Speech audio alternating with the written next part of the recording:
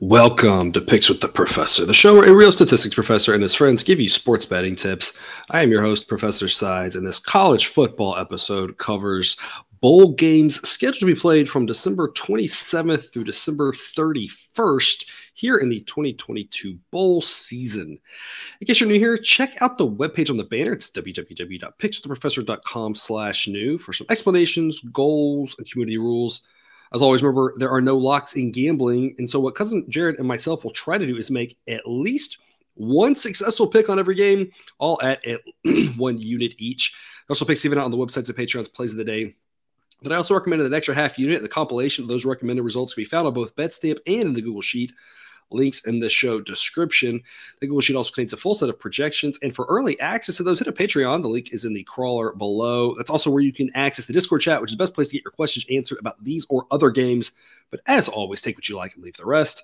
Lastly, please understand that good and bad variance will occur. So as much as we'd like to say we'll be profitable each and every day, that is an impossible reality for any gambler. Because Jared, bowl season's been really good to us so far. It has been good to us so far, and I can't believe that we're already getting to, the Sugar Bowl, the Orange Bowl coming up here before the end of the year. I feel like this is kind of what college football you're kind of going for all season, are these big bowl games. It's kind of the prize at the end of the season, and somehow here we are. Yeah, exactly. Last set of bowls, 5-2-1 with the Quick Lane Bowl happening, about to start pretty soon from when we're recording this right now. So by the time you're watching this, you might have a better idea of how that game has gone for us. But things have been going really well for us. So far, the strategy has been mostly just take underdogs and say, why are you giving me points when it's these two teams that are pretty close to equal? Who the heck knows what's going to happen? Maybe sprinkle a little bit on the money line. And that's been a very winning strategy. We're going to do the same for a handful of games today, but not quite as heavy as we were before. We were talking about this a little bit before show that earlier on these games, a lot of these teams are really bad, and you can get more than a field goal, just grab it. Who really knows, right? Yep. And as we get towards these later bowls, there's a handful of them that you look and say, these two teams aren't equal, and there's some real reasons why you should actually take a favorite. So I think this one will be a little bit more interesting episode of dodging back and forth between grabbing points with the who the heck knows, if that's too many points, and then laying it with the favorite and saying, hey, here's why this one might be a runaway game, because it's not quite like some of the other bowl games that we talked about. Yep, definitely agree. There are some spots here, and even there are some spots where teams that I don't like, but even I will implore you to lay the points with them because the numbers just don't add up from what we're seeing. Yeah, I feel like there's a handful of those. It might be a tough episode for you to get to make your way through with some of the teams that we've decided to back for better or worse. But before we get to these bowl games, some reminders, please hit that like button if you're on YouTube. Also, if you aren't yet, please consider subscribing or following. It's free, and if you turn on notifications, you don't miss any of the college basketball, MLB, or college football content that this channel provides. I already mentioned the Patreon, but check it out if you haven't yet. Lots of great benefits to be found over there above and beyond what we do here. Membership starts at just $3 per month. Get you the plays of the day. You can also join our Discord chat, which is a lot of fun, a lot of good information being disseminated there over the sports we cover here and other sports. Again, lots of good things over there. www.patreon.com/pickswiththeprofessor. But even if you're not there, we're still thrilled to have you here. Let's get to the games. All lines except for two, courtesy of Bet Online. The other two we're going to grab from BetUS. Both those sign-up links are in the show description. We always just do everything courtesy of BetOnline. There's a couple of exceptions. There's two games we'll talk about when we get there that BetOnline is like the only place that has a certain number, but it's widely available everywhere else. And again, at BetUS, which is another link you can use in the description to sign up for. And we're going to take a slightly different number on those two different games, but otherwise, most lines courtesy of BetOnline. All current as the time of this recording here. We've all locked them into Betstamp around noon Central on Monday, the 26th. We're going to kick us off Tuesday. We've got 4 games here on Tuesday, the 27th. We're going to start off with a game. Georgia Southern will play Buffalo. Maybe a less exciting of a matchup. This one's going to be the Camellia Bowl in Montgomery, Alabama. Buffalo kind of backing their way into a bowl game, to be honest. Putting it nicely. They had 3 chances to get bowl eligible and needed kind of a miracle in the last game against Akron, of all teams, just to do it. Blew some late leads. Very disappointing team. Georgia Southern just kind of ho-hum for the most part on the season after that big win against Nebraska. Of course, as we saw later, that didn't really It was a big name a big win in name alone more than anything else. Both of these teams are 6-6. Sideline says that Georgia Southern was the 89th best team, or projects to be the 89th best team going forward. Buffalo, the 101st best team. And not really a lot to report with regards to players out. The running backs, both for Buffalo, did not play in the regular season finale against Akron. They are going to miss a couple of other players through the transfer portal. Not a lot really to be that concerned about. Getting those running backs back would be huge, but we're going to take the 4 points with Buffalo, and I kind of feel like the short answer is who the heck knows? Grab points. That's what we've been saying for most of these games. And this, I know we're getting later into the bowl season, but this game feels like it should have happened on December 22nd. Oh yeah, definitely. Yeah, maybe like December 16th. There you go, Cousin Jared. What are other reasons why we're good with grabbing the points here in this one?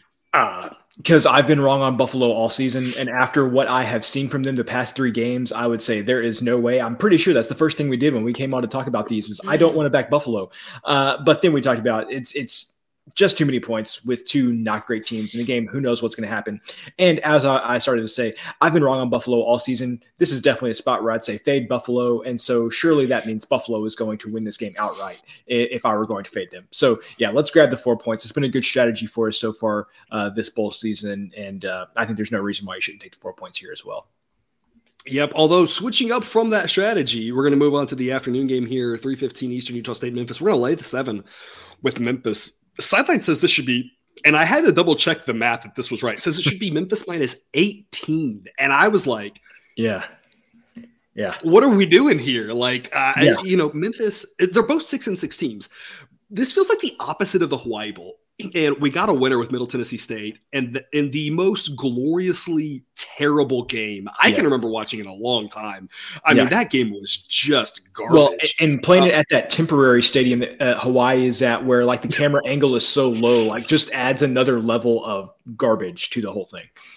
Yeah. And that game was one where it's like, wait a minute, why is San Diego State favored by 7? Like, they might be the better team, but like not by that much, right? And this is the bizarro version of that game where it's like, why is Memphis not favored by more in this? Again, obviously, it's a huge mathematical edge according to the model. Both teams 6-6, but I've got Utah State ranked 109th, whereas Memphis I've got ranked 51st. So it's 2 very not equal 6-6 teams. Utah State's leading rusher will enter the draft, but will play. So most of these teams are mostly at full strength. I don't understand why Memphis is only a 7-point favorite. Cousin Jared, what are the other reasons why we're going to lay 7 with Memphis? Just Utah State's bad. Okay. And so this was the person that took the Utah State over 7 wins, season-long win total. I knew after that first game against UConn, they were not going to be getting above 7 wins this season. You look at who they've played. I mean, they barely beat San Jose State. They beat Hawaii. They beat New Mexico. They beat Colorado State. Memphis is on another planet compared to some of these teams that Utah State has beaten this year.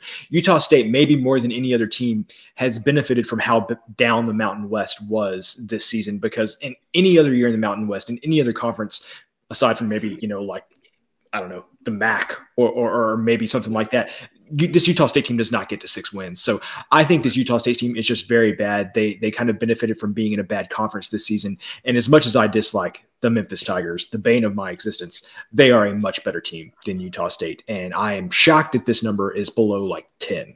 You can convince me, set it at 10, even though that would be way off from what Sideline says. It's a bowl game. Who knows? 10 points is so many. Maybe set it at 10 there, and I'd say, okay.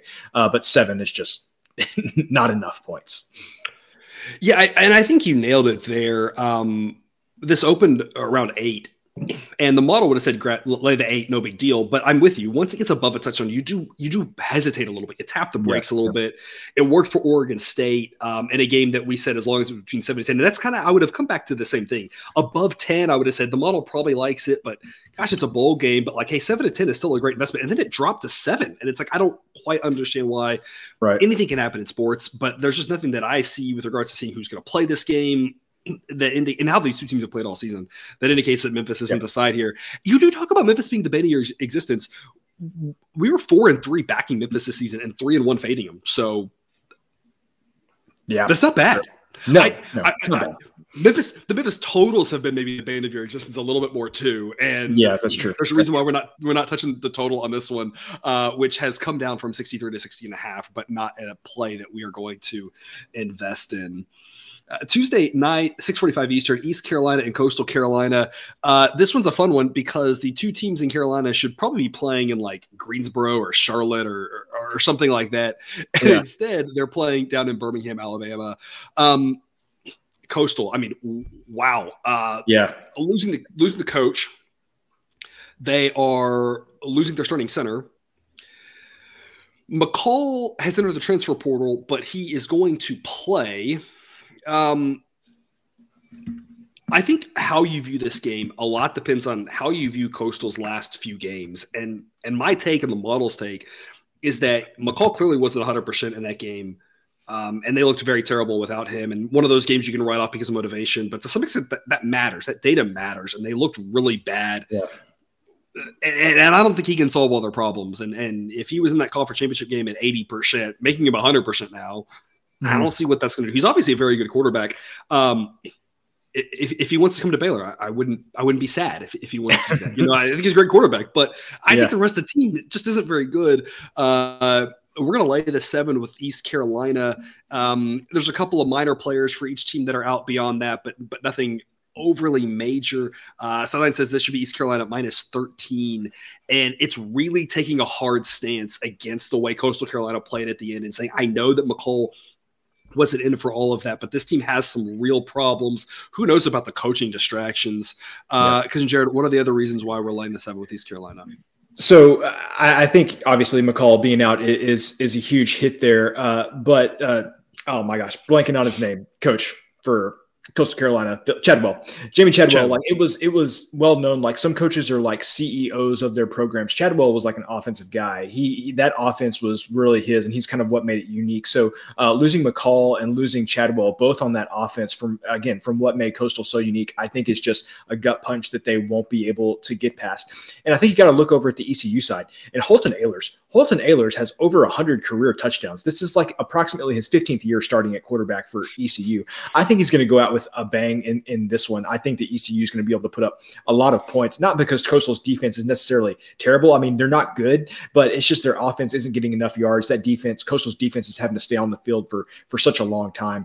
I just don't see that being a recipe for success for Coastal in this game. I don't think they're going to be able to score enough points. I think ECU is going to put up quite a bit, capitalizing on that tired Coastal defense. So I don't see this one being close. I think that what Coastal has lost is just kind of difficult to measure. Even sidelines saying that it should be 2 touchdowns. I just think it's really tough to account for the loss of McCall and Chadwell. Yeah, and this is one of those games we talked about at the start of the show. That 7.5 at BetOnline, but BetUS has it at 7. It's widely available at 7. Still right now. And so that's obviously the better number to get. So shop around, make sure you only lay 7. Just because that push protection is such a key number in college football makes a lot of sense. Coastal Carolina is 9-3, but Sideline ranks them 103rd. And again, it really is not buying into this 9-3 records. Is that a lot of those wins were against softer opponents and just the way they look these last few games. When they played a real team in Troy, just getting smoked there. And then a real team in James Madison, even without McCall, getting smoked in those 2 games. East Carolina is a pretty solid team, around middle of the pack in college football, a 7-5 team in a decent conference. They're not great, but they're not bad. And that's going to be way too much for Coastal to handle. Yep, definitely agree. And what would Coastal's rating be if you take in only consider what they've done without McCall and since things kind of gone off the rails? I think probably more than 103. Absolutely. And even with McCall, I'd have to go back and look, but I mean, they weren't really much higher than like 80th, even with McCall 100%. The model just wasn't buying into it, just kind of saying it's been a weak schedule. And, they mostly have lost to better teams and they beat up on bad teams. It's a bad conference or bad division that they were able to play in. And so they beat up on a lot of the weaker teams in their division. And, that got them a lot of wins, but that doesn't make them a great team. And so we're like the 7 there with East Carolina, which takes us to Tuesday night. We've got 2 plays on this game. And, you can make a hard case that you should have 0 on them just because of how gross this game is. I feel like I'm going to talk for 10 minutes talking about who's not playing in this game. This one's out in the desert. This is the Guaranteed Rate Bowl at Chase Field in Phoenix. This is one where they play in a baseball stadium. I mean, let's just start off right there. Gross, number 1, playing at a baseball stadium just always makes it weird. And I just don't understand. I don't understand why. Whatever. Wisconsin, Graham Mertz out, which hurts a little, I guess. I don't really know. Does it? I don't know. I'm not convinced. I'm not convinced. I'm not sure why Florida, like what did Florida see that made them want to take a chance on Graham Mertz? I know it was highly rated prospect. I mean, this is outside the scope of this show, but just confusing by that one. That's right up there with Justin Wilcox turning down Oregon to stay at Cal. Never forget. I feel like we can have a whole show on questionable transfer decisions, like JT Daniels to Rice. It's just a lot that's just like we could just dive into and be like, there's a lot of reasons, I'm sure, but it's just very interesting. That's obviously one of them. So no Mertz here for Wisconsin. They're also going to be without their starting center, starting defensive lineman, a starting cornerback, a linebacker that's declared for the NFL draft. I don't even know if he's going to play or not. The coach, new coach, obviously. But Oklahoma State is not much better. Spencer Sanders, who was losing Spencer Sanders, I'm not sure if that helps or hurts. Like 100% Spencer Sanders is a good quarterback. I'm not sure the last time we saw him 100%. He tried to play for the whole back half of the season in and out and was clearly not 100%. Really struggled with injuries. He's not playing. Gunnar Gundy, who I assume is the coach's son, is one of the two options for quarterback. Neither one of them has looked great. They've also lost a starting linebacker who had almost 100 tackles, a 500-yard rushing running back, a couple other guys to transfer. I mean, both these two teams were already, I feel like, kind of limping coming into this and not really great. And then losing half of their key players. I understand it, I guess, for these players, you're not really motivated to play in this bowl game. It's late at night. It's going to be probably pretty ugly with regards to what you expect from these two teams. That I think what's left of these two teams is probably still better than Georgia Southern and Buffalo. But the difference is you just expect so much more, and they aren't going to really have it on the field. In my opinion, Sideline makes this Wisconsin -2.5. Wisconsin went 6-6 this year. Not a great record, but still ranks them 32nd overall because obviously it was a tough schedule. Oklahoma State went 7-5 and is ranked 44th. The way I kind of view this is Sideline says this should be 3, and I have no idea how to really penalize both teams for what they lost, but I think it's a lot on both sides, and so I'm going to say it's probably a wash. It reminds me of what we talked about the week before. Who the heck knows? This game could get really ugly. Grab 3.5 points. It makes sense because it's not like either team really has anything I think you can point to to really make you like them. If you want to talk about Wisconsin's defense, you can also counter that with the fact that the experience that Gundy has as a coach historically has helped teams do a little bit better in bowl games. And so there's kind of a counter angle to everything you want to talk about. So just grab 3.5 points. And kind of similar to that, we're going to grab the under 44.5 because I don't know what's going to happen. 44 is the most key number in sports. So when you see a 44.5, what do? You go under. Because Jared, what is your take on this one? Yeah, so I think what we're trying to do here is we're trying to apply lessons we learned with the Eastern Michigan bowl game, and I can't even remember who Eastern Michigan played right now.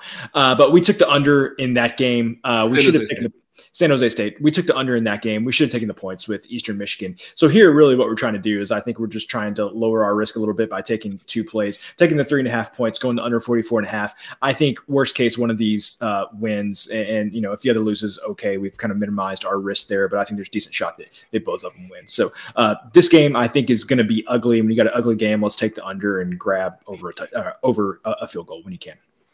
Yeah, we always talk about you're not playing teams, you're playing numbers, right? I always you probably heard me say, viewer, you're playing numbers and teams. It both matter. In this case, we're kind of just playing the numbers, and we're not even caring. We're just these two teams are just shells of themselves at this point, and we are kind of just playing the number and just saying 3.5, 44.5. These are we're on the right side of two really key numbers. We're just going to play the odds and say that that's going to help us out in one way, shape, or form in a game that, again, who really knows? The late night game. If you don't stay up and watch this, it's probably good for your mental health, unless you're a fan or alumni of one of these two schools. Who knows what you're going to wake up to in the morning? So it's just one of those. We're just trying to make smart plays here by grabbing the hook with the field goal and grabbing the hook on the most key number, or one of the most key numbers in totals of 44. Which takes us to Wednesday, the afternoon game here, 2 p.m. Eastern, UCF and Duke. Duke is a 3-point favorite at Bet Online with -124 odds. They're only a handful of threes out there. They mostly moved to 3.5 elsewhere. So again, assuming you're watching this before that number's moved, the sign up link for Bet Online is in the description to get that number. It's only there and a couple other random places. Even if you're a domestic only player, I do always recommend having a couple offshores. They have some advantages that they can offer with regards to offering reduced juice on a lot of games. So it's never bad to have one of those as your outlets. And so again, that sign up link in the show description there, you can lay 3 with Duke. It's got a little bit of odds, but it's worth it. I would never recommend buying to 3 because you're probably paying more than it's worth because they know what the probability is and they know what they're charging and they're charging you more than you're getting. So it's more about shopping around and finding a place that has a better price on the 3 because at 3.5, you're probably going to have to be laying more. When you buy down, you're probably going to be laying more like minus 130, minus 135, and that's a really high price, but minus 124 makes sense to lay it with Duke here. The model says it should be UCF minus 1.4. I like UCF overall as the better team than Duke. They did get one extra win than Duke, 9-4 versus 8-4. But when you consider what UCF is dealing with, quarterback John Reese Plumlee, I assume he'll be more healthy, but I don't really know if he's going to be 100%. Their number one receiver is out.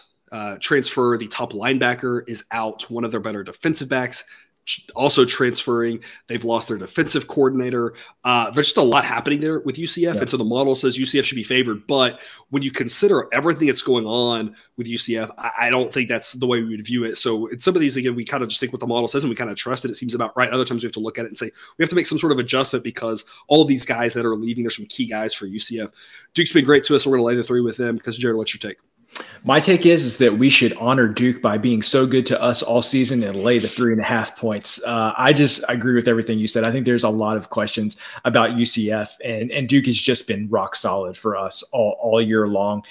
First time getting to a bowl game in a couple of years for Duke. I think they're going to come out ready to play.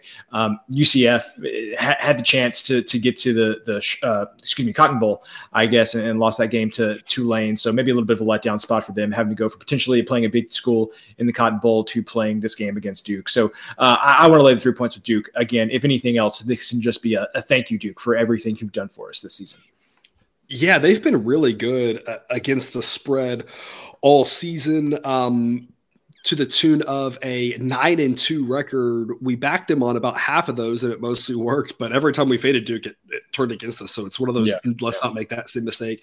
This seems to be played in Annapolis. And so if there is any bit of fan advantage, you have to assume it goes to Duke. UCF's been in a lot of bowl games. You have to assume they're not really excited to go up to a game in Maryland in colder weather here in late December, but Duke fans, not a large fan base, but what fans they do have, a lot of them would be a little bit more excited probably to travel to this game. So I'm not sure Duke gets much of an edge there, but if there is any to be found, it's probably a little bit of a motivational, a little bit of a fan edge or whatever, the proximity for Duke, a little bit more there than UCF. So you can lay the 3 there, even with a little bit of odds, is too good to pass up.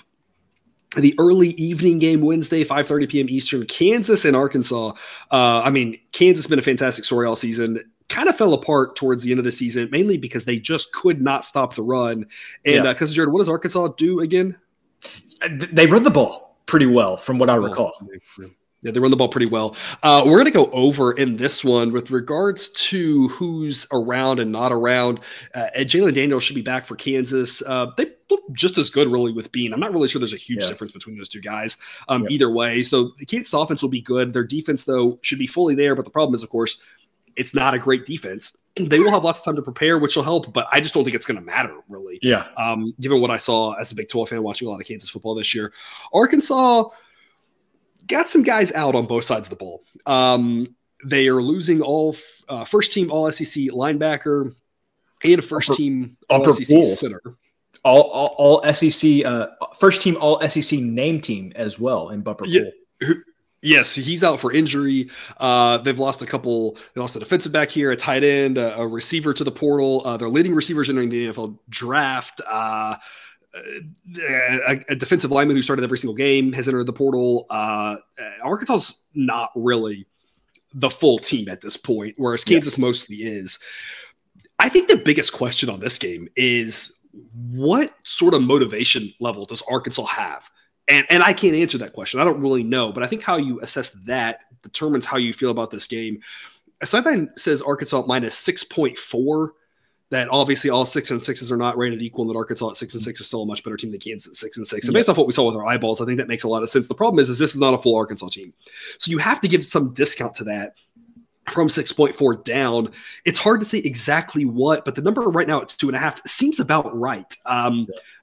Honestly, if I was going to play Arkansas, I'd lay the 2.5. I was going to play Kansas, I just take the money line and just say, I don't really know what's going to happen on this, but take the plus odds there. It's just not big enough plus odds for me to get excited about in a game that we think is going to have a lot of points. And if Arkansas comes out motivated and decides to run the ball like they can, like we've seen them most of the season, they're going to run all day long Kansas, and it's going to be really hard to stop them. If they come out not motivated, Kansas could win this game. So I can really see it going either way. The one thing I'm pretty certain of is I think there's going to be a lot of points. We're going to go over 69. If Kansas wins, it's going to be because they score a lot because Arkansas's defense just doesn't show up. And I can't see really a world where Arkansas isn't able to just run all over Kansas unless their offense just decides to take the day off. Cousin Jared, what's your take? Yeah, you laid it all out there really well. Just lather, rinse, repeat from everything you've seen from Kansas games so far this season. They just cannot stop anybody from running the ball. And I think Arkansas is just going to go up and down the field. So you mentioned you wouldn't be surprised if Kansas won this game. I wouldn't either, but, don't feel great about it. So the only thing I can say for sure is going to happen is there's going to be a lot of points. So let's just hope for an exciting game that gets high scoring. And again, I have a lot of faith in both teams to not be able to stop each other. Absolutely. This game will be in Memphis, and so I assume it's going to be a sellout. The Liberty Bowl has to be thrilled about this matchup. Arkansas being close. Yeah. Arkansas fans are a pretty passionate fan base. I assume they're going to sell out their allotment of tickets. Yep. Kansas, not having been in a bowl game in a while, I assume they're going to be really excited for this. It's not that far. It's a little further from Lawrence, Kansas to Memphis, but it's not too far. It should be a packed stadium and a fantastic atmosphere, a game that I'm really excited to watch. If it plays out like we think at a lot of points, it should be a fun one as well. Again, not really sure who wins. At 2.5, I for sure wouldn't lay more than 3 with Arkansas. They're missing too many guys at this point to make me want to lay more than a field goal. But at 2.5, if you think that Arkansas shows up and is motivated, if you think Arkansas wants to be here, I think laying that 2.5 makes a lot of sense. If you're concerned about that, maybe take a chance on the Kansas money line. It's kind of how I would recommend that. But we're going to pass on both of those because we just aren't sure. And so instead, we're going to play the over 69 instead. Wednesday, there's 2 later games, 8 p.m. Eastern, North Carolina versus Oregon, and a game with a total of 75 out in the Holiday Bowl in San Diego. Holiday Bowl being played in Petco Park because I don't know. Didn't San Diego State just build like a brand new stadium out there? Yeah, it's beautiful. I'm very confused. I'm very confused, but whatever. That's what's happening. Oregon's defense already was questionable, losing a star linebacker to prepare for the NFL draft, losing first-team All-Pac-12 cornerback, also having a linebacker that's transferred. North Carolina's defense already questionable. They're also losing 3 starters on defense, including another first All-Namer in Storm Duck, who was a starting cornerback. The defenses in this game were already bad and going to get worse. The tempo should be fast. With regards to the spread, we're going to grab the 14. Sideline says it should be only 10. Sideline says it should be about 14. I think the issue with this one is in a bowl game with this many points, not really knowing what's going to happen. You've got a coach with a lot of experience with North Carolina, with Mack Brown, versus one without that sort of experience at Oregon. That could play a factor. In general, it's hard to lay a number like 14 in a bowl game. There were some 14.5s around. That hook might matter. It might not. I just expect fireworks on this one. And I don't think North Carolina can stop Oregon. I'm not sure how much North Carolina gets stopped really either. And so at that point, 14 points seems like a pretty solid investment. So we're going to grab the points and go over because Jared, what is your take? Yeah, I feel like the over here is kind of self-explanatory. If you've watched either, both of these teams this season, that one's pretty easy. You sent something to me right at the beginning of bowl season where it said it was something to the effect of coaches that are coaching more than 10 bowl games against coaches coaching their first bowl game were like 80% against the spread or something like that. And so I think you've got a situation here with Mack Brown knowing exactly what to do to kind of bide his time with long layoffs like this, going against Dan Lanning for Oregon, which again could have been Justin Wilcox, but he chose not to go there. I just think that North Carolina's going to have a little something for Oregon in this game. I think Oregon is the better team. I think Oregon wins, especially with how North Carolina played down the stretch, just not looking that great. But with so much time to prepare, I think Mack can dive into his bags of tricks from all of his years there. And come up with something to keep this game closer than 14. We talked about taking the dogs have been a profitable thing to do this bowl season. 14 points is a lot of points in a bowl game, even for two high scoring teams. 14 points is a lot of points.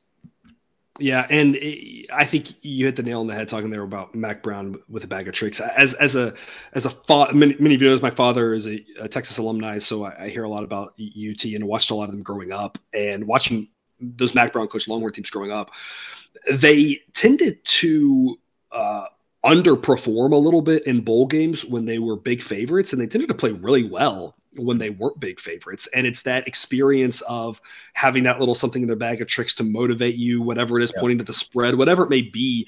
He seemed to do a pretty good job when, they weren't getting a lot of respect coming through and people were kind of writing them off. That's when he had teams that did well in bowl games. People talk about, they had a couple of disappointing seasons. I'm like, a couple of the Chris Sims seasons were disappointing, what the expectations were. And that's all you heard all into the bowl game. And they played really well in the bowl. And that was part of the problem, I think, was that they played well in the bowl. And the next season was like, well, now they're going to do really well. Then they would kind of be mediocre again and then having that bowl prep. And so he kind of knew how to motivate them. And sometimes they struggled when they were supposed to destroy a team and they just couldn't get that focus. And I think that was probably less about Mack and more about, we always talk about the type of player who goes to the University of Texas, Southern Cal, Ohio State, Michigan, right? These guys who are going to these top-notch programs, they are the best of the best. And it might be a little bit harder to motivate them always for a weaker opponent, right? And so a lot of times I think that kind of caught up to him at Texas in some of those situations where they weren't expected to be, or they were expected to do a lot better. But when they had been punched in the mouth a little bit, he always seemed to have them ready to go. And so that same sort of thing, I feel like carries over. It seems like the players love him. And so I think that also speaks a lot for bowl season when you have players who like a coach. It helps you get through the practices for this bowl season, helps you, work on your trick plays, work on your new schemes, your new things that you're trying to figure out how to handle this Oregon offense. Again, like you said, Oregon's a better team. Oregon should win this game. 14 is just a lot of points, especially when you look at both teams. Both teams are missing a lot at this point with regards to transfer and draft, that sort of situation. So I think more on the defensive side. So we're going to go over on points, grab the points, both for that one. Yep. Wednesday night at 9 p.m. Eastern, the Houston Bowl, Ole Miss at Texas Tech. This one, of course, will be in a dome, so we won't have to worry about weather on this, which would be the Texas Bowl being played in Houston. Ole Miss doesn't seem to have any better. Neither does Tech, really. Both these teams seemingly pretty intact going into this game, at least as of now. That seems to be what we are expecting. Sideline says this should be Ole Miss minus 2.4. We're going to grab the 3.5 with Tech. Both these teams are decent. Ole Miss probably the better team.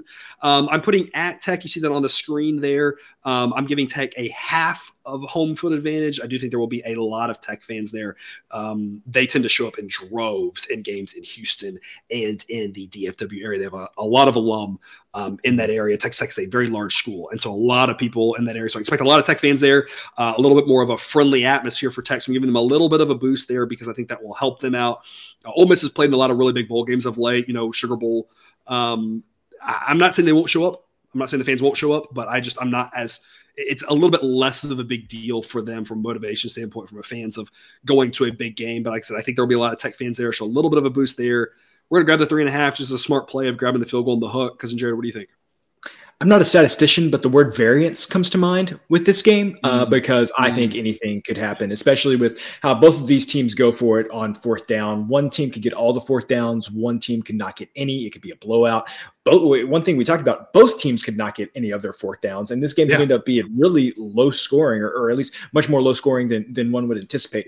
I think when you've got a game like that where there's so much variability, grab the 3.5 points. I think it makes a lot of sense in this spot. Who knows? This game's going to be crazy. Take the 3.5 points whenever you can. This is where we talk about the Tuesday night game, Oklahoma State, Wisconsin. Go to bed early, get some rest. Yeah. Stay up Wednesday night. Watch this one. This one should be a lot of fun. Yeah. The total in this one is around 70. And, it's not a number we can go over because – like you talked about the variance, there's just a lot of things that can happen. And it's less about everything has to go right to go over and more about, I just don't know how many things are going to go wrong for each team. We know Tech is going to have the Baylor playbook against Air Force with regards to going for fourth downs. They go for fourth downs all of the time, no matter where on the field they are. 4th and 15 from their own 20, they're going to punt. But, I mean, that's about it. That's probably a little bit of an overstatement, but they're going to go for a lot of 4th downs. And I don't know what that means. And it could lead to a lot of points. It could lead to less points. You just don't know. The weather obviously going to be fantastic with the dome. So I would probably lean over, but it's just a big number. And there's a lot of ways that you could have a long stretch without a lot of points. And the game lands somewhere in the mid-60s, which is still a pretty high-scoring game. So it's a total that I think is a pass. But, yeah, kind of like Cousin Jared said, a lot of variance in this one. Grabbing the hook with the field goal makes a lot of sense. Kind of like we've been doing for a lot of these games in this situation. Pairing it with a little bit of money line makes a little bit of sense, too, however you want to split your wager. 1/3, 2/3, 1/4, 3/4, something like that, a little bit on the money line, because those plus odds are really valuable in a game like this where Tech could win. I wouldn't be shocked. Ole Miss could win. I wouldn't be shocked. Who really knows? Both teams are decent. Both teams have some flaws. And when you get 4 weeks or 3 weeks or whatever to prepare to exploit those flaws, you don't really know what you're going to get. The last thing I want to say about this is the distractions that Ole Miss had with the whole Lane Kiffin situation, with the fact that they went to such a better bowl game last year. I don't know if they want to be there. I do think Tech wants to be there, so I at least feel better about that. If Ole Miss comes out motivated, they've had a good 4 weeks, good 3-4 weeks of practice. Ole Miss is a really good team, and Ole Miss should win this game. But I just don't know. It's hard to say. Maybe you know something about the program. Maybe you've got some insight information there. But I guarantee Tech wants to be at this bowl game. I guarantee they're pumped. They've been practicing hard, and that's the side I'd rather be on at plus odds just because of that. I don't want to lay odds with the team that I'm not really sure if they show up.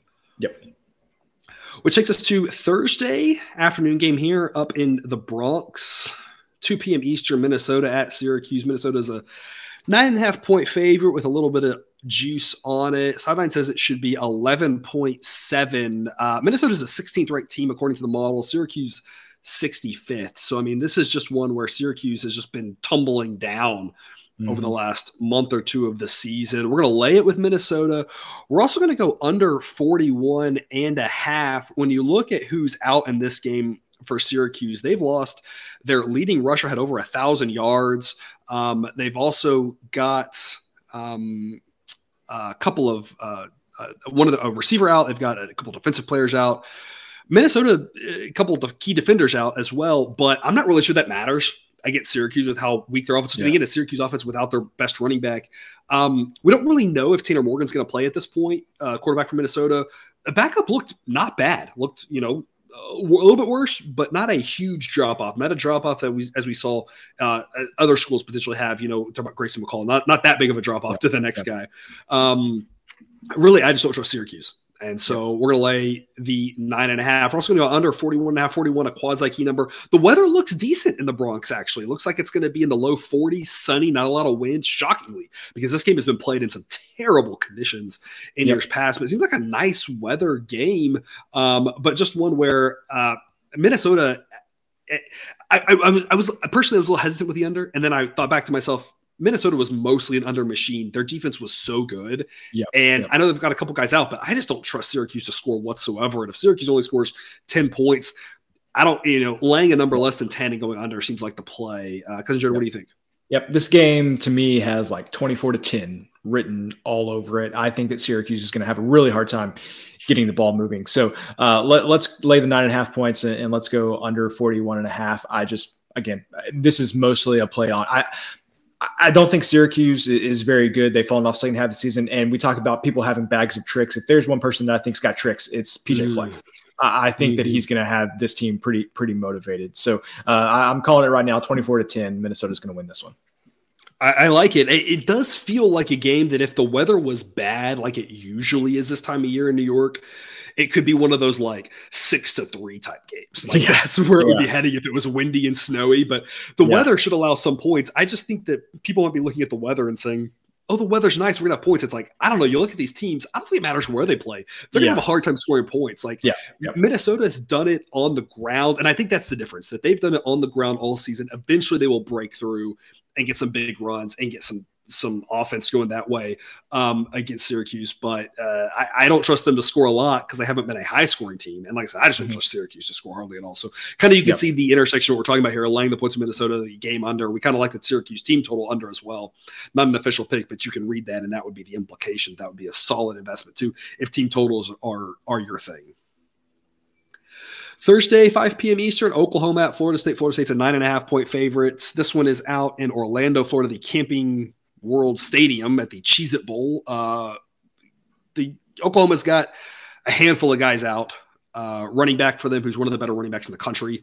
A couple starting tackles, defensive linemen. Florida State doesn't seem to have anybody out. They've got a handful. Most everybody seems to be playing for Florida State. That matters. Also, good night. Does Oklahoma really care about this game whatsoever? I mean, talk about one of the – I can't believe I'm going to say this. This is one of the 5 worst Oklahoma seasons in the last 50 years, which is crazy to imagine how good they have been year in and year out. And this is just a terrible season for them, 6-6. So they still ranks them 26, but Florida State was just kicking tail later on in the season. They're ranked 13th. Sideline says this should only be 7.7, but when you account in all the extra guys that Oklahoma is losing, plus a motivational factor, plus a little bit of a home field type edge for Florida State, a lot of alum for Florida State in the Orlando area, short travel distance from Tallahassee, and Oklahoma fans that are not going to travel to this game. They're going to save their money for next year when they expect to be playing in the Sugar Bowl or in the Cotton Bowl or in the whatever. Yeah. Not a lot of them going to be traveling to this game. You might get a few who are like, let's go to Disney World, right, and go to the game. But, I mean, I don't think it's going to be very many. So, again, a half home field advantage for Florida State in a game that I just don't trust Oklahoma one bit. And Florida State was just so incredible at the end of the season, and mostly the whole team showing up. So I don't see why that doesn't continue here into the bowl game, right? Yeah, no, I definitely agree. And you have no idea how happy it makes me that during the season, it's very hard to convince you to go against sideline on a pick. And here during bowl season, obviously lots of other factors, so you got to do it. So, yeah, this Florida State's team has been so hot here at the end of the season. You can just see them kind of punching Oklahoma in the mouth early in this game, Oklahoma getting down and just not being able to come back. And I think that's exactly what's going to happen. So I love laying the 9.5 points with Florida State here. I think there's a lot of optimism around the Florida State program for the first time in quite a while. I think that's going to translate over to this bowl game. And not that Oklahoma doesn't have something to look forward to. They had a good recruiting class. I'm sure they think that year 2 is going to be much better. But definitely this season is let's all agree Oklahoma's ready for the season to be over. So it's okay, let's, this is one of those things okay, get down early and then just simulate to end of game is kind of what I think Oklahoma's going to do in this one. So yeah, let's lay the 9.5 points. I think you got a team that's really excited about the future and excited about this game. And then one team that's just this season, let's be done with it. Yeah, absolutely. Without Gray for Oklahoma being such a key piece of that offense, it's all on Dylan Gabriel. He's a good quarterback. Yeah. Don't get me wrong, but I mean, if Oklahoma State's any chance, he is going to have to put this entire team on his shoulders. And given how good Florida State looked, that's just not a bet that I want to make personally. You'd have to give me a ton of points in this one for me to think that Oklahoma was worth an investment, because this is one that I feel like could get ugly, which is what you're looking for when you're laying a number like basically 10. It's 9.5 with a bunch of juice here at BetOnline. There's a lot of 10s out there. I think laying to 10 at better odds is just as good. I don't think there's really a big difference there. Yep. But if you're laying basically 10, you want to feel like this one might get really ugly. And absolutely, if I had to pick one game to get ugly this bowl season with regards to just a runaway, it's this one. I kind of feel like it's very similar to the Oregon State Florida game, where one team wanted to be there and looked good, and the other team didn't. Yep. And it was kind of a runaway. And I feel like that's kind of what we're looking at there. The late game Thursday night, 9 p.m. Eastern, the Alamo Bowl, Washington at Texas. Texas is a 3.5 point favorite, but at even money. Sideline says this should be Texas minus 9.8. Texas, without their top 2 running backs, obviously their number 1 running back will be a first-round draft pick, just an incredible talent. And number 2, not far behind them, also a very good running back. I think Texas has got some running backs behind them, though. I think Texas has got running backs running through their ears. So I'm not really sure that matters much. I think the biggest issue in this game is Ewers for Texas. After that really good start where we thought he's going to be the reason why Texas can get back to prominence, the back half of the season was somewhere between mediocre and terrible. And the good games were mediocre. And that was kind of like maybe the Baylor game, he was mediocre, but just had some real stinkers as well. Graded out overall for the season, not that good, very just mediocre and not what you expect at a contending Power 5 team. And that's going to be the issue for Texas more than the running backs, is the fact that the issue for Texas is going to be that their quarterback is still there, not that their running backs are not there, which is crazy to say. Yeah. Because the better quarterback of the two, Hudson Card, has entered the transfer portal. And so he's the guy that you'd probably rather actually have playing in this game if you're a Texas fan. So that's going to be the biggest issue. And then they are missing probably their best defensive player as well, Overshown, who's going to the draft. That also kind of matters. Washington seems mostly intact. A really good passing offense for Washington, and that's going to be what Texas stop. As much hand-wringing as there's been over Texas this season, though, they went 8-4 against the spread this year. I mean, that doesn't scream to me a team that we all thought would be really good and wasn't. Yeah. Maybe that's what the talking heads were thinking, but when you go to what really matters, which isn't, I'm sorry, what Kirk Herbstreit says on TV or what Pat McAfee says on TV, and those guys are entertaining, absolutely, and no disrespect to them, but what they say isn't what matters. What matters is what the spread is, because that's the real indicator of how the teams are perceived. Yeah. And Texas covered 8 games and didn't cover 4. So, I mean, I think there's the narrative that, Texas has underperformed or whatever. I'm not really sure how true that is. Washington obviously had a great season, 10-2, fantastic year for them. I've got them ranked 20th. The issue is, as much as Texas was 8-4 on the season, with regards to projecting forward, they still project forward as the 5th best team going forward. Now, that's a full strength Texas team. This isn't quite a full strength team. Yeah, seeing that 5 next to Texas gives me a headache. It is a little hard to believe. They've got a lot of talent when they put it all together. The biggest issue is the quarterback play. And that, I think, is going to be the difference in this one. If they get mediocre quarterback play, their defense is good enough to stop this Washington attack. Washington's defense is bad enough that Texas should score. But if Ewers makes mistakes, misses his key, got to stay ahead of the chains, that sort of thing. Misses third down passes. A lot of it's the game plan too. We talked a lot about on this show about the Texas game plan. When they've really tried to let Ewers be the focus of this offense, they haven't played well. When they've really focused on, we've got great linemen and great running backs, and let's get the ball to these guys in space. And I know without their top 2, they still have other guys that they can do that with. They've played a lot better. So a lot's going to be the game plan and the quarterback and how that plays out for Texas. In general, Texas has too much talent. We're going to lay the 3.5 with them, as much as that's a scary proposition. Yeah, I think that's the perfectly into what I was going to say, which was, if you're just looking at the quarterbacks, I understand your concern with laying the 3.5 points here, because Penix is a great quarterback. But the thing is I think when you look around the totality of the team, the talent that Texas has everywhere else, I think it's just so much better than what Washington has. I think Washington is still kind of going through the phase of, they had Chris Peterson as the head coach. He was not necessarily the best recruiter. He was a great developer of the talent that he got. And I think that unless you have somebody like Chris Peterson, don't get me wrong, DeBoer is a great offensive coach, but it's just not quite to the level of player development as Chris Peterson was. As DeBoer gets his own players in there and everything, I think you can see that change. But right now, I just think that Texas has so much more talent. And if you kind of just set the quarterback play aside, like you mentioned, Texas can maybe game plan around that a little bit. I think that the talent Texas has elsewhere is going to be enough to carry this in a game that's in San Antonio, where I can guarantee you there's going to be quite a few Longhorn fans there. So again, you see the ad on the screen. They're giving Texas a half of the home field advantage, because it will be a lot of burnt orange. There'll be a lot of Texas fans there for that one. It's about an hour up the road, depending on exactly where you live in Austin and what time of day you drive, given the traffic on 35. But I think, and the last thing I want to say about this is, if Texas blows this game, I think it will be solely because on the coaching staff. They have to know what they have with Ewers at this point, which is a very mediocre at best quarterback. And that doesn't mean he can't be better next year. He's shown flashes. But if they decide to let him air it out as we're prepping for next year, we want that sort of thing, and we don't care if we win this game because we got to see if after 3 weeks of practice, if he makes better reads and better throws, it gets dicey. Yeah. But if this coaching staff wants to win this bowl game, they're smart individuals. I know we give coaches a lot of grief, and they make some boneheaded decisions, absolutely. But these are all smart people. They watch a lot of film. They have to know what they have with Ewers. We saw them adjust as the season went along with their game plan. And if they game plan correctly with knowing what they have with Ewers, they win this game. And they probably win by more than a field goal, because they're just a much more talented team, and they can just rely on their athleticism. Yeah. So if they lose, it's on the coach. But what does next season matter when you've got Arch Manning coming in?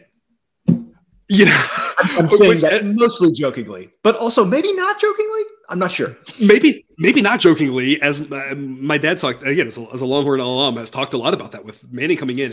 Who knows with that situation? And there was, there was already talk at the start of the season that Ewers might transfer to a better place up from here with Manning coming in with how he's looked. I'm not sure who would want him. I mean, You saw DJ's struggles going to Oregon State. I feel like Ewers is in a similar boat. He wouldn't be going to a school any better than Oregon State, that's for sure. Yep. All right, to the Friday slate, noon Eastern, Maryland at NC State, a game that we think is going to lack in points with regards to the spread. So I think this is Maryland -3. Maryland's missing a few more guys, talk about that in a second, than NC State is. So if I were to take that -3 and drop it down a little bit, maybe Maryland should be about a 1-point favorite. They're getting a point right now. It's not enough to be excited about either direction. I think Maryland's the better team at full strength. Again, they're at less full strength than NC State is. Overall, got them ranked 30th, NC State 52nd. Both teams had a decent season. Maryland, I think, with regards to expectations, probably pretty happy at 7-5 or content at 7-5. NC State, I think, had better aspirations, but even with Leary in, could never really get things going. And then when he went out, things just got even worse. But the thing that NC State still does have is a really good defense. Maryland, pretty good offense, and is likely to have Tulia playing, but they are missing their top 2 wide receivers. And another receiver who had 40 catches as well. So we're left with an NC State team that struggled to score already, and not really sure who's going to quarterback for them. If it's Morris or if it's one of the other guys, but they were all mostly pretty bad. And a Maryland team that won't be at full strength on offense. So we're going to go under 46. Really like being above those key numbers of 44 and 45. Jared, what do you think? I think that Maryland's offense was so up and down this season that, having their top 3 receivers out, I think it's really going to hurt them a lot, because those top 2 receivers are going to be early round draft picks, talking about top half of the draft. So I think there's just a lot of talent there. And I think NC State, for as bad as the quarterback play has been this season since Leary got hurt, they've just found ways to hang in games and even win some games that they shouldn't have.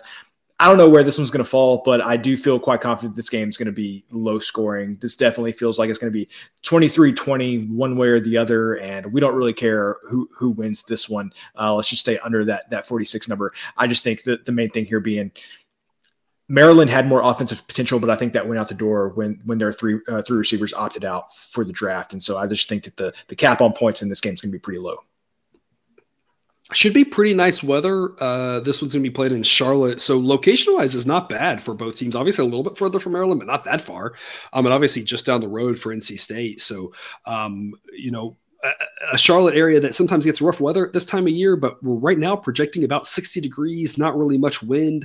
So it should be very nice weather in a game, as you can see again on stream. I am giving NC State a little bit of a home field edge, knowing how close they are, expecting a little bit easier time of travel and a little bit more fans there. That gives them a little bit of a boost.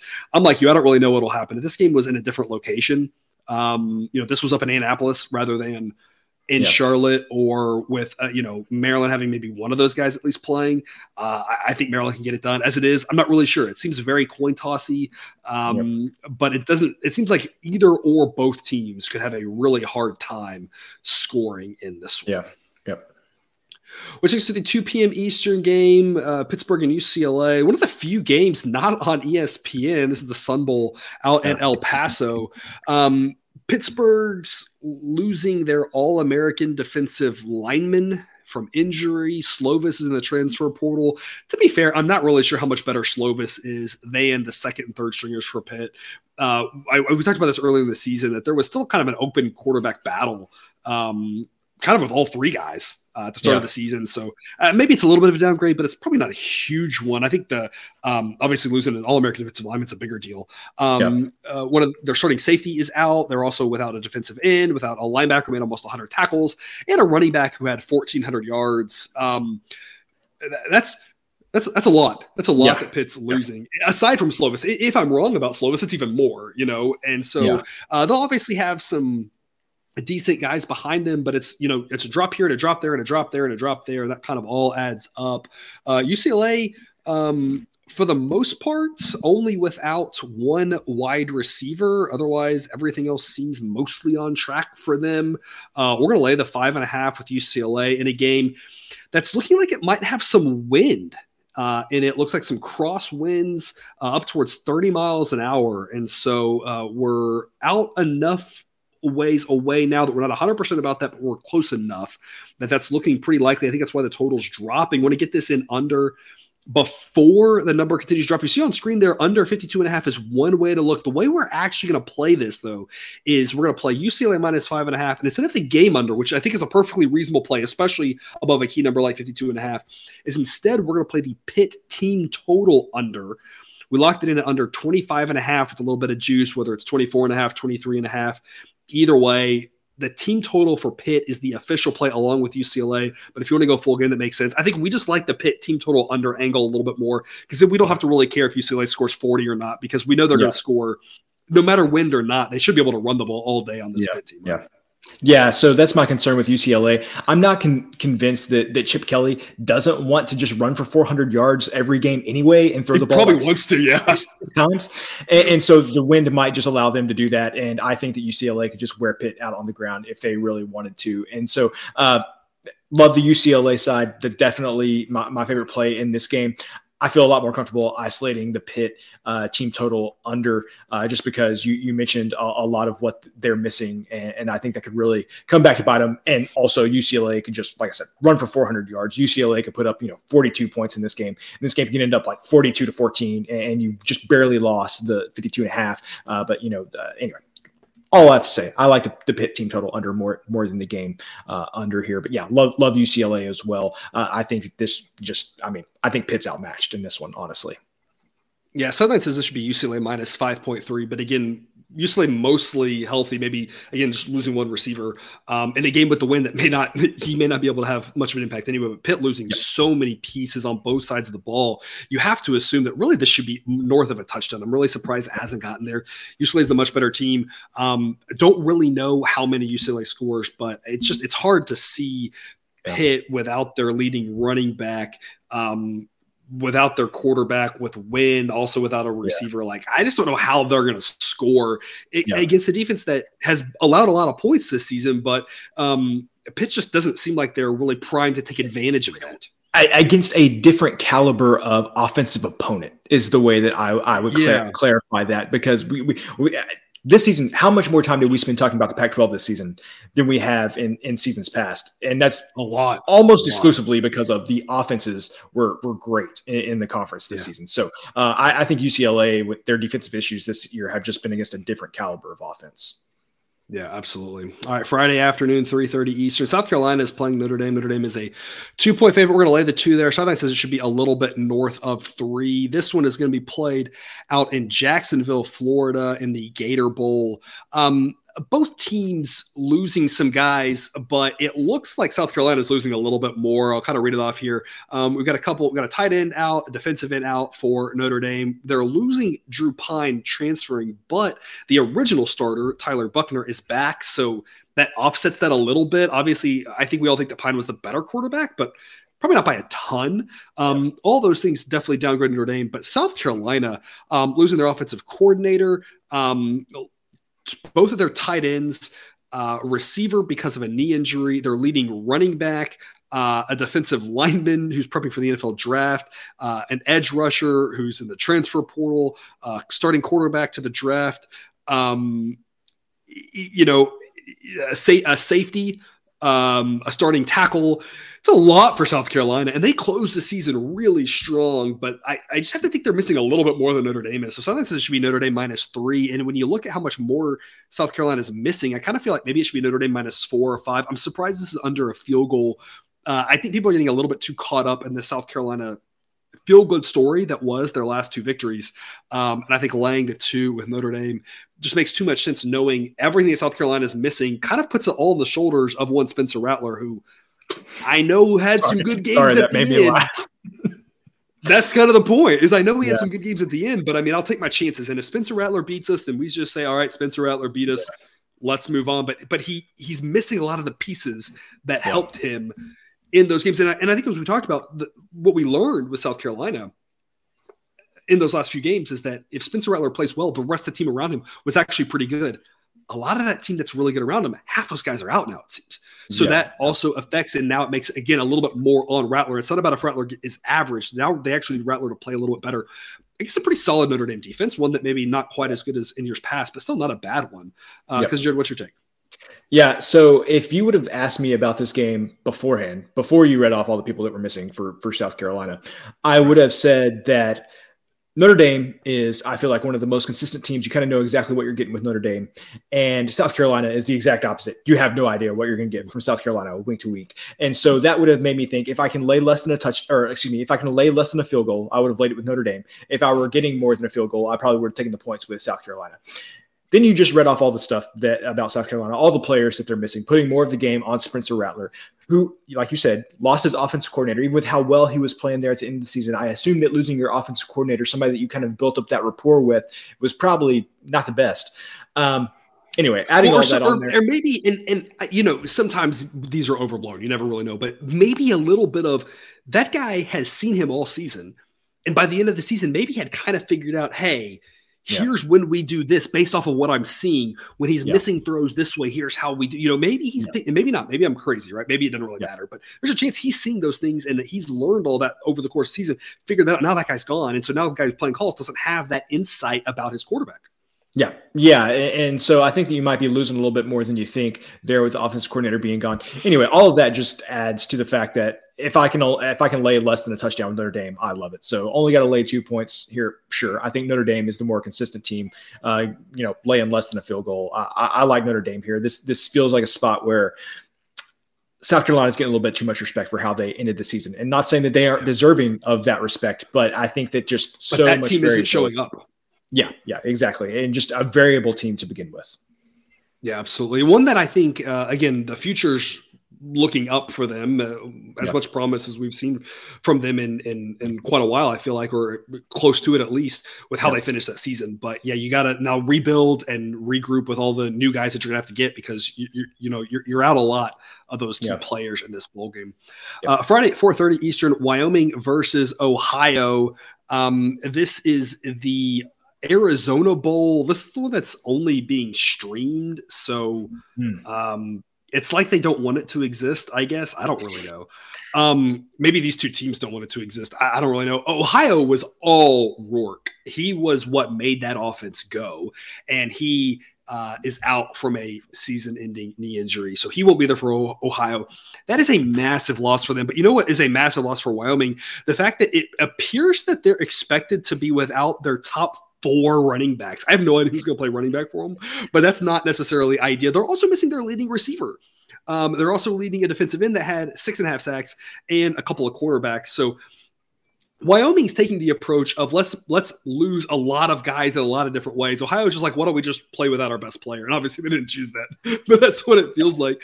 Two teams that weren't already good to start with. Wyoming 7-5 ranked 100th. Ohio 9-4 ranked 85th. And again, they were partially ranked 85th because of Rourke. Without him, they're probably a lot lower than that. This could be ugly football. I wouldn't really encourage you to find this game streaming wise, because I don't think you're going to be missing much. It's going to be really ugly. We're going to lay the one with Ohio. Bottom line is sideline says Ohio minus 4.6. And I know that Rourke is a big loss, but also Wyoming's losses add up to a lot. So my thought is penalize both teams the same, and Ohio still should be favored by more than 1. Really think you should be favored by about 3 in this game. At 3, you start thinking 3.5, you really start going, I don't really know. I'll lay the one with Ohio. They've at least been playing with their backup quarterback.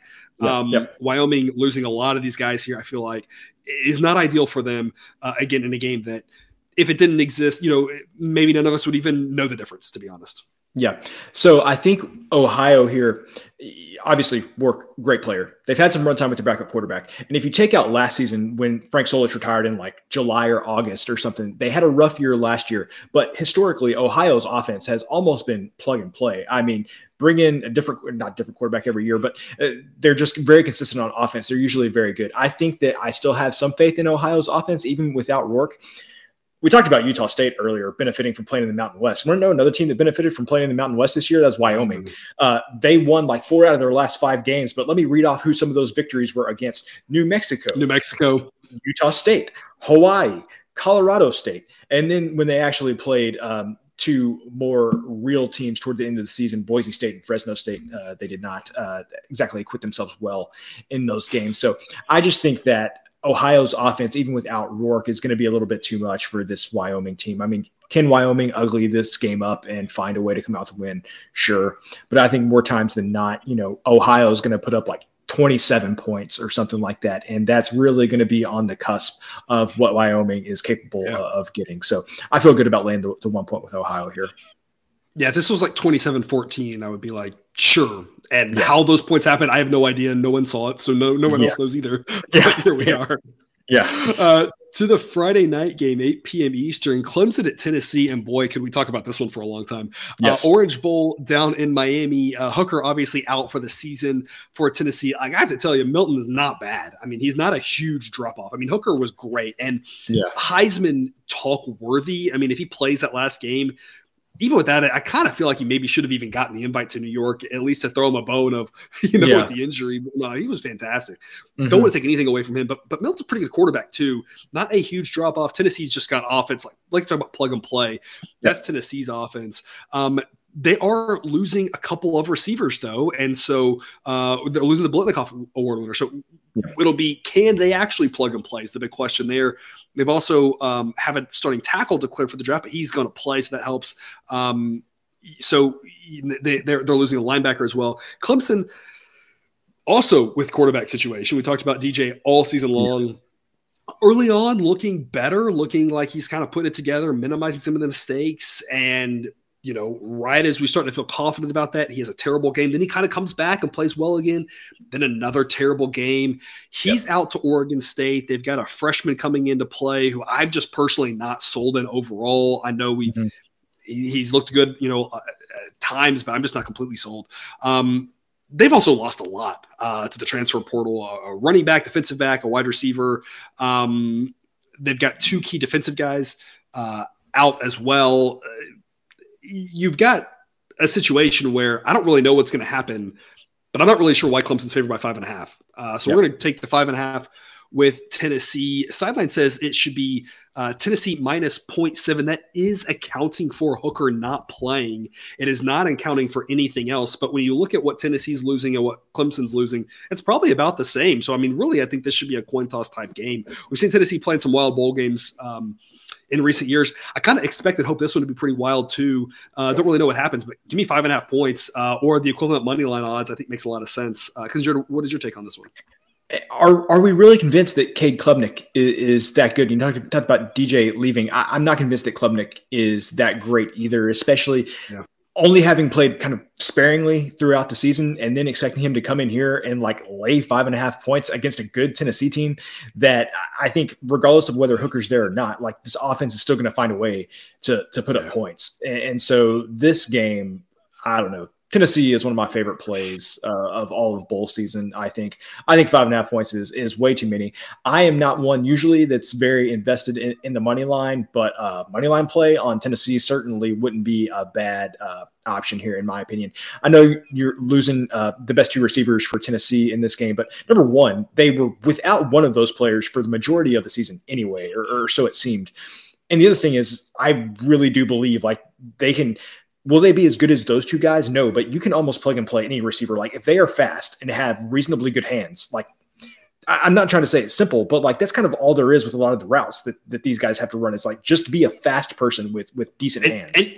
And you have to assume that's what they've recruited in, that they didn't just all of a sudden be like, okay, now we're going to start recruiting possession receivers. Yes, we're recruiting them, just having them transfer in with all the transfer rules now. Somebody, I think you would be crazy to tell yourself, watching Heupel in this Tennessee team last season, and then a receiver being like, hey, I want to transfer in, and having some guy that transferred in after last season and has been on the bench most of this season, probably going to get a shot to run some more routes in this game, more than he has in any other games this season. So I love Tennessee here. I just don't think that Clemson is that great. I think they're getting too much respect for Klubnik making his first or second start of the season here. It's too many points for a really good Tennessee team. Yeah, I completely agree. And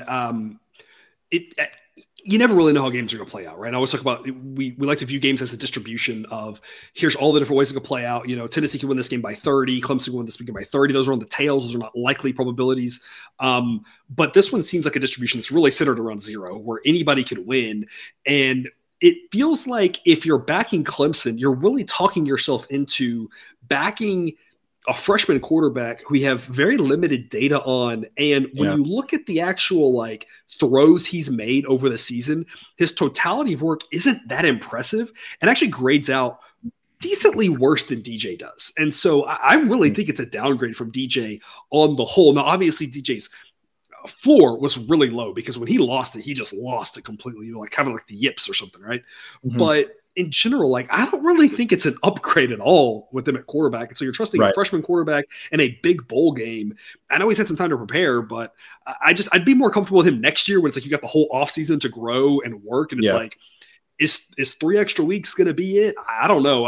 It could be, but it just seems like that's not really where I want to have my money on banking on that, because that's kind of a terrifying proposition that Tennessee's without their quarterback, but the other guys played a lot. And again, it's been pretty solid. I much prefer Tennessee's quarterback to Clemson's.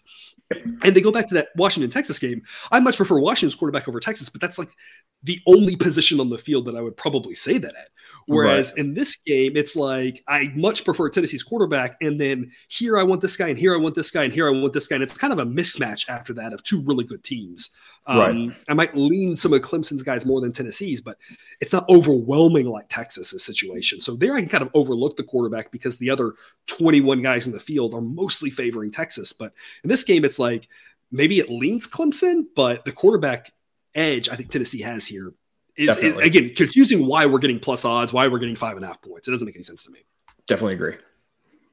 Speaking of games that won't make any sense, noon Saturday, Iowa and Kentucky. Oh boy. This is the other game. Yeah, this is the other game I mentioned. 31 is at BetUS. It's widely available across the market. It's 30.5 at BetOnline, but it's 31 just about everywhere in the world, it seems like. We're going to go under 31 because if this game's nothing going to overtime, I mean, that would be pretty fitting. Yes. Does this game need any setup? I mean, let's talk about if these teams are at full strength. Let's talk about that first, and then we'll talk about how that's all not true. If these teams are at full strength, you've got a 7-5 Iowa team that the model says is the 27th best team, and a 7-5 Kentucky team that the model says is the 34th best team. That means Iowa should be slight favorites. They are slight favorites. When you look at who's out in this game, you've got for Iowa, they're missing quarterback Spencer Petras, which I don't know if that matters. They're also losing their backup to the transfer portal. So now we're going to the third stringer who's made a grand total of as many career NCAA college pass attempts as Cousin Jared, you and I have made. Oh, wow. So that's not ideal. But to be fair, Iowa never relied on their quarterback anyway, and I don't think he won them a single game this year. So it's not like they're missing. I mean, it's a downgrade, but it's also like a downgrade that might not matter. They're also missing a receiver who had 18 catches. And honestly, without looking it up, 18 catches, that might be their leading receiver. I'm just saying. Probably not true, but it's not impossible. Well, I assume their top two receivers are their tight end and their fullback. But yes, maybe they're leaving receiver for a wide receiver. Yeah. Right. They also are losing a linebacker and starting safety is out as well. But Kentucky losing Levis, probably not a big deal. I don't understand it whatsoever. We've talked a lot about him this season. Maybe he'll make a good pro quarterback. I don't really know, but like he was terrible this year. I mean, straight up just useless, basically. I mean, he was probably not even in the top 50 best college quarterbacks this season. I can't believe I'm saying that, but that's how bad he was this season. So missing him, I'm not sure if that matters a ton, but you know what does matter? Starting running back Chris Rodriguez Jr., who actually was their workhorse as a running back. Missing him matters. They're also losing starting cornerback. I think you either convince yourself that Iowa is missing, or Kentucky's missing as much as Iowa or more. Iowa minus 2.5 just makes too much sense here. They're taking steam a little bit here, and I think it's the right move. This was Iowa plus 2.5 early on in bowl season. Would have loved to have gotten 2.5. I'd love them at Pick'em. I still love them here less than 3. I don't think there's going to be a lot of points because these two teams couldn't score when they were fully functional. How are they going to score now? But I just do not see Kentucky scoring. They lost the only guy on offense that helped them, Ed Rodriguez. And I think that really matters. Whereas Iowa losing their quarterbacks, probably not great, but also their quarterbacks are so terrible anyway. It doesn't really matter much, right? Yep. And I would also say that Kentucky is also down to their third string running back because their backup running back, Kavasier Smoke, also entered the transfer portal. And so they're down to their third string running back, which, again, not exactly setting a third string running back up for success when haven't gotten any help from the quarterback position all season. And going against Iowa. Yes. And if there's anything you can count on. Best defense in the country. Yes, Iowa is going to get some turnover inside of, the Kentucky's 20-yard line, or they're going to block a punt or something like that. They're going to get set up with good field position, and they're going to end up with like at least, I don't know, 3 or 6 points out of that, a couple field goals maybe, or, God forbid, an actual entire touchdown from that. And that's going to be the difference in a game like this. And so, yeah, I love laying the points with Iowa. To your point, they've done it all season without any quarterback play that's worth writing home about. At least Kentucky, you think whoever's starting at quarterback will be a downgrade from what Levis was. At least, gosh, I hope so. I don't know why they stuck with Levis so long if the backup was worth a flip.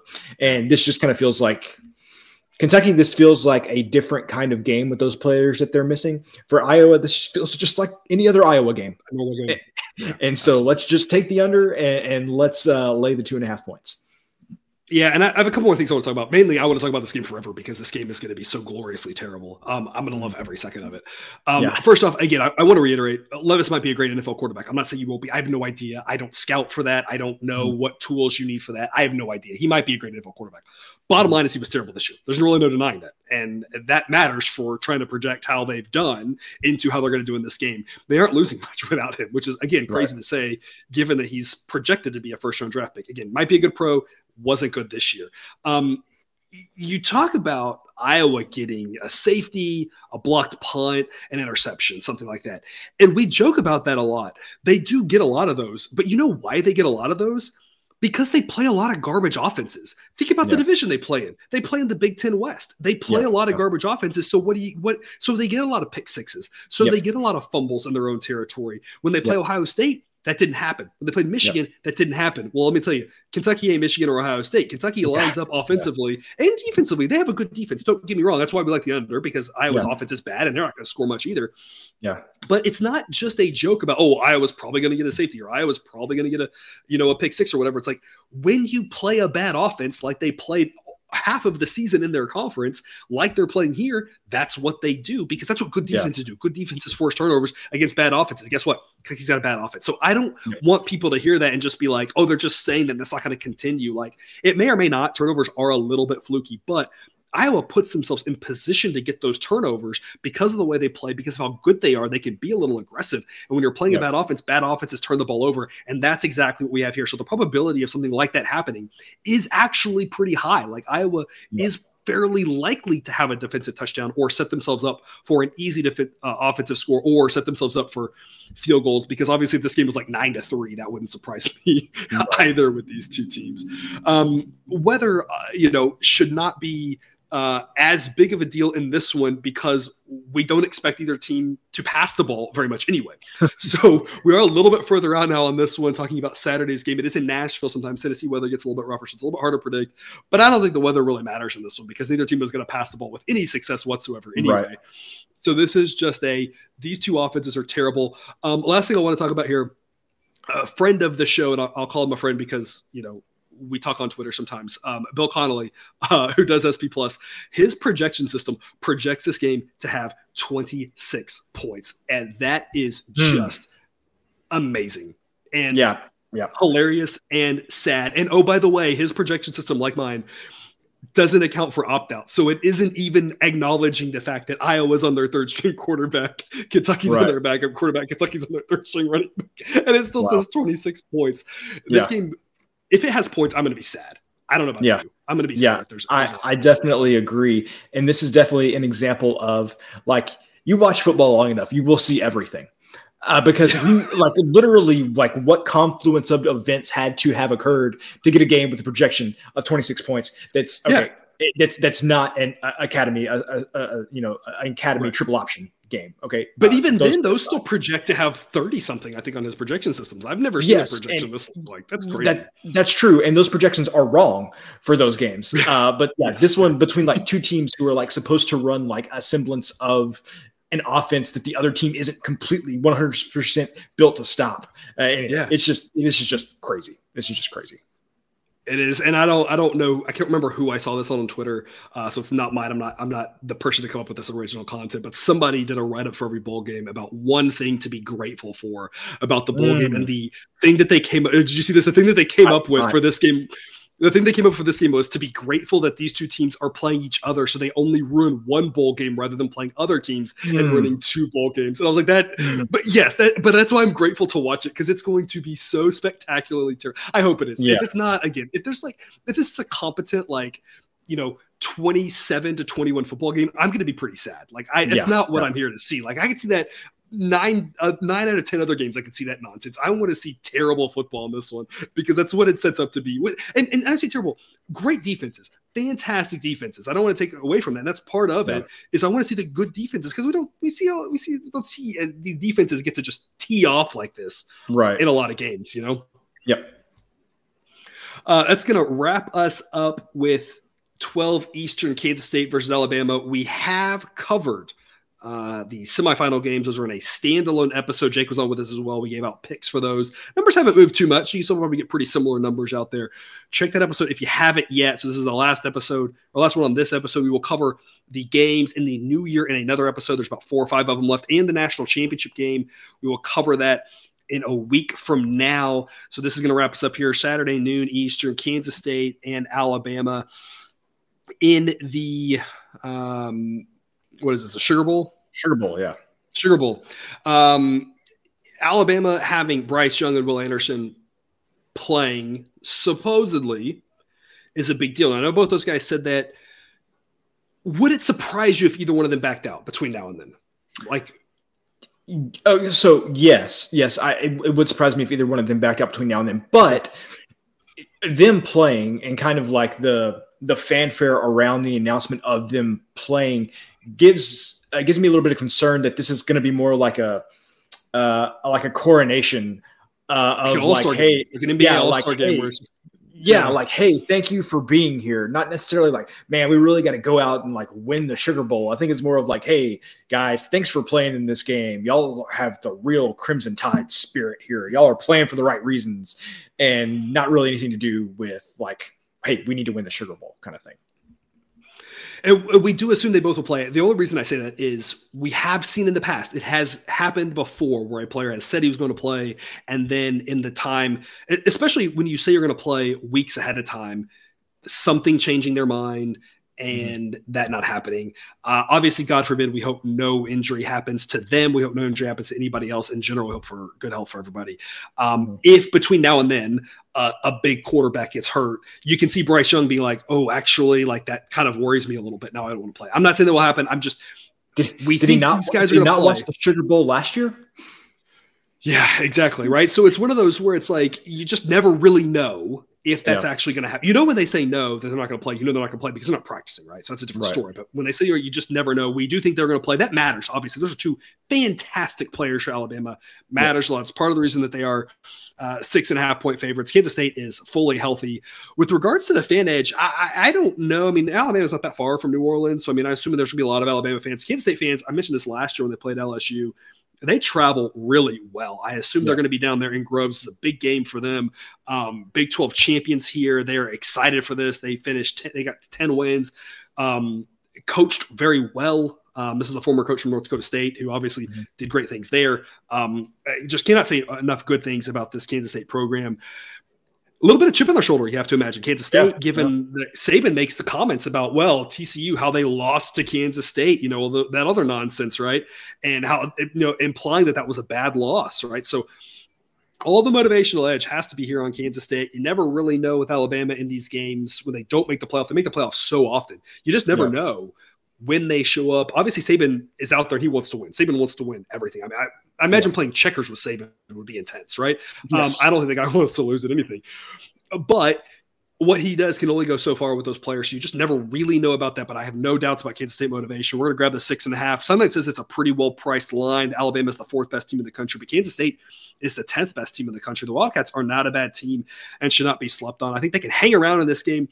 Don't know if they pull it off, but it should be a good game. Kansas State does enough weird, different, unique things that I think they can hang around. And again, I know at least I've got the motivation factor. I know I've got the crowd being into it. I know I've got all those things that might not matter. And Alabama may have them too, but at least I don't have to worry about that with Kansas State. I know Kansas State really wants this game. And maybe Alabama does too, maybe not. I just don't want to question that if I'm laying a bunch of points. So we're going to grab a 6.5 with the Wildcats. Because, Jared, what do you have to say? I don't have much else to add to that. This just feels like a game where, Kansas State has all the motivation in the world, and in the grand scheme of things, what is this game for Alabama? I mean, I know that Saban's going to be all about the process and doing things the right way, but I mean, at the end of the day, these are 18, 19, 20-year-old kids that, I mean, it's just not the same, not having kind of that national championship at the end of the rainbow for them. So I think that Kansas State is going to come out and find a way to ugly this game up and just do just enough to keep it close. And maybe they lose by a field goal, maybe they lose by 4 points. But I just think that they have so much more motivation, and I think they're going to be so much more into the game than the majority of these Alabama players are, that I think 6.5 points is just way, way too many for the situation. Yeah. Alabama, of course, it's just an incredible run for them, right? Last year, making the national championship game. 2 years ago, won the national championship. Year before that, didn't make the playoff, and they did play really well, beat up on Michigan. Now, that Michigan team was really one-dimensional, like all the Michigan teams have been up until recently, where they finally actually got a quarterback and a good running game, right? A more all-around team, but that Michigan team was very one-dimensional. They won that really well. A year before that, made the national championship game. A year before that, won the national championship. A year before that, lost the national championship game. A year before that, won the national championship. So, I mean, we don't have a lot of data on how they're going to do when they don't make the playoff. That one game, like I said, you can take something from it if you want. I don't really know. I will say the two previous bowl games before that, they did lose. One to Oklahoma, one to Ohio State. So, a very mixed bag of what to do with Alabama not in a playoff game. Just don't really know. And that's my point. I'm not saying that they will show up or won't show up. I don't want to anger the Alabama fans. They may show up, and if they show up and play really hard, they're a really good football team. But you see this Alabama team, there's a reason they've got 2 losses next to their name, and they looked questionable all season. They questionable against an Ole Miss, right? A game against Ole Miss that they probably should have lost. Ole Miss Kansas State's a better team than Ole Miss. Right. And it's that they've got some flaws on their team. And if they don't show up, if there is any lack of motivation, any lack of, man, we played the playoff and the national championship the last 2 years, that sort of thing, any of that, at least we know with Kansas State, at least we know what we're getting. Right. Where we just don't really know with Alabama. And even if we do, if Alabama plays the way they played against Texas, the way they played against Texas A&M, the way they played against Ole Miss, all 3 of those were wins that they didn't cover. And then, of course, you got the 2 losses to add to that. So a lot of ways that Kansas State can cover such a big number like 6.5. Completely agree. All righty. Well, that's the bowl games through the end of the year. Again, the semifinal games are in a standalone show. Check that out if you have not yet. Again, those numbers are mostly still available that we played on that show. Otherwise, Cousin Jared, any parting words? Can't believe it's getting to the end here. But like I said, one more episode to cover the last few bowl games and the national championship game. Again, can't believe it's here, but we do have one college football show left. I guess then we can just have all the tiers on that one, right? Yes, we can. All right. Well, thanks for tuning into this episode of Picks with the Professor. Don't forget to subscribe so you can enjoy all the sports betting content we run on this channel. It's dropped right into your feed. We'll be back again 6 days a week now with college basketball betting content. Again, one more bowl show. But until we see you again, as always, best of luck. And remember, you can eat your betting money, but please don't bet your eating money.